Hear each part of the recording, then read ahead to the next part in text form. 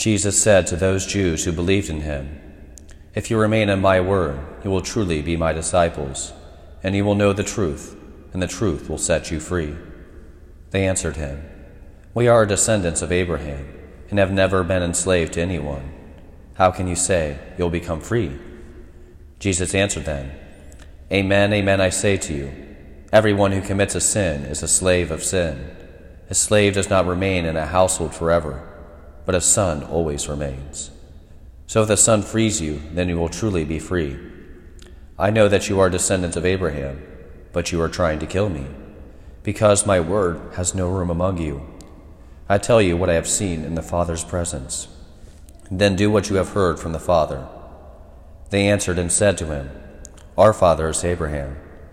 Jesus said to them, "If you were Abraham's children, you would be doing the works of Abraham. But now you are trying to kill me, a man who has told you the truth that I heard from God. Abraham did not do this. You are doing the works of your father." So they said to him, "We were not born of fornication. We have one Father, God." Jesus said to them, "If God were your Father, you would love me, for I came from God and am here. I did not come on my own, but he sent me." The Gospel of the Lord. Praise to you, Lord Jesus Christ.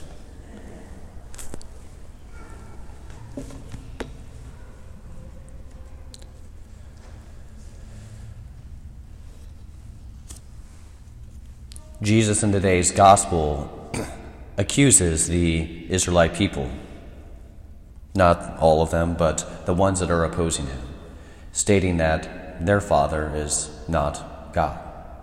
Well, God is their father, but they have ultimately sold themselves into slavery, as this is often the case for us as well. And we can even look to the example of the prodigal son. He is, of course, a son of the Father, a son of his father. But yet he eventually sells himself into essentially slavery. After having spent his father's wealth, he then hires himself out to feed the swine, the lowest of jobs possible for the Jewish people. And we have to remember, too, that oftentimes whenever we give in to sin, we give in to discouragement, we give in to the world, that we, too, can sell ourselves out for hire to the lowest of the low. We no longer acknowledge God as our Father, but instead become slaves of sin, whatever that sin may be, whether it's lust, pride, whatever the sin is, for you, for me. But instead, it is only whenever we acknowledge that God is our Father. We return to the Father's house, to his mercy, acknowledge that he is the one who can set us free from what ails us, the one who can truly set our hearts aflame with love, the one who can truly put us at home. For nothing that the world offers, nothing that this present age gives us, can possibly do that.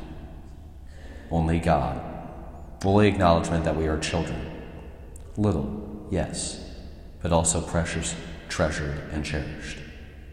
Only then do we truly become God's children.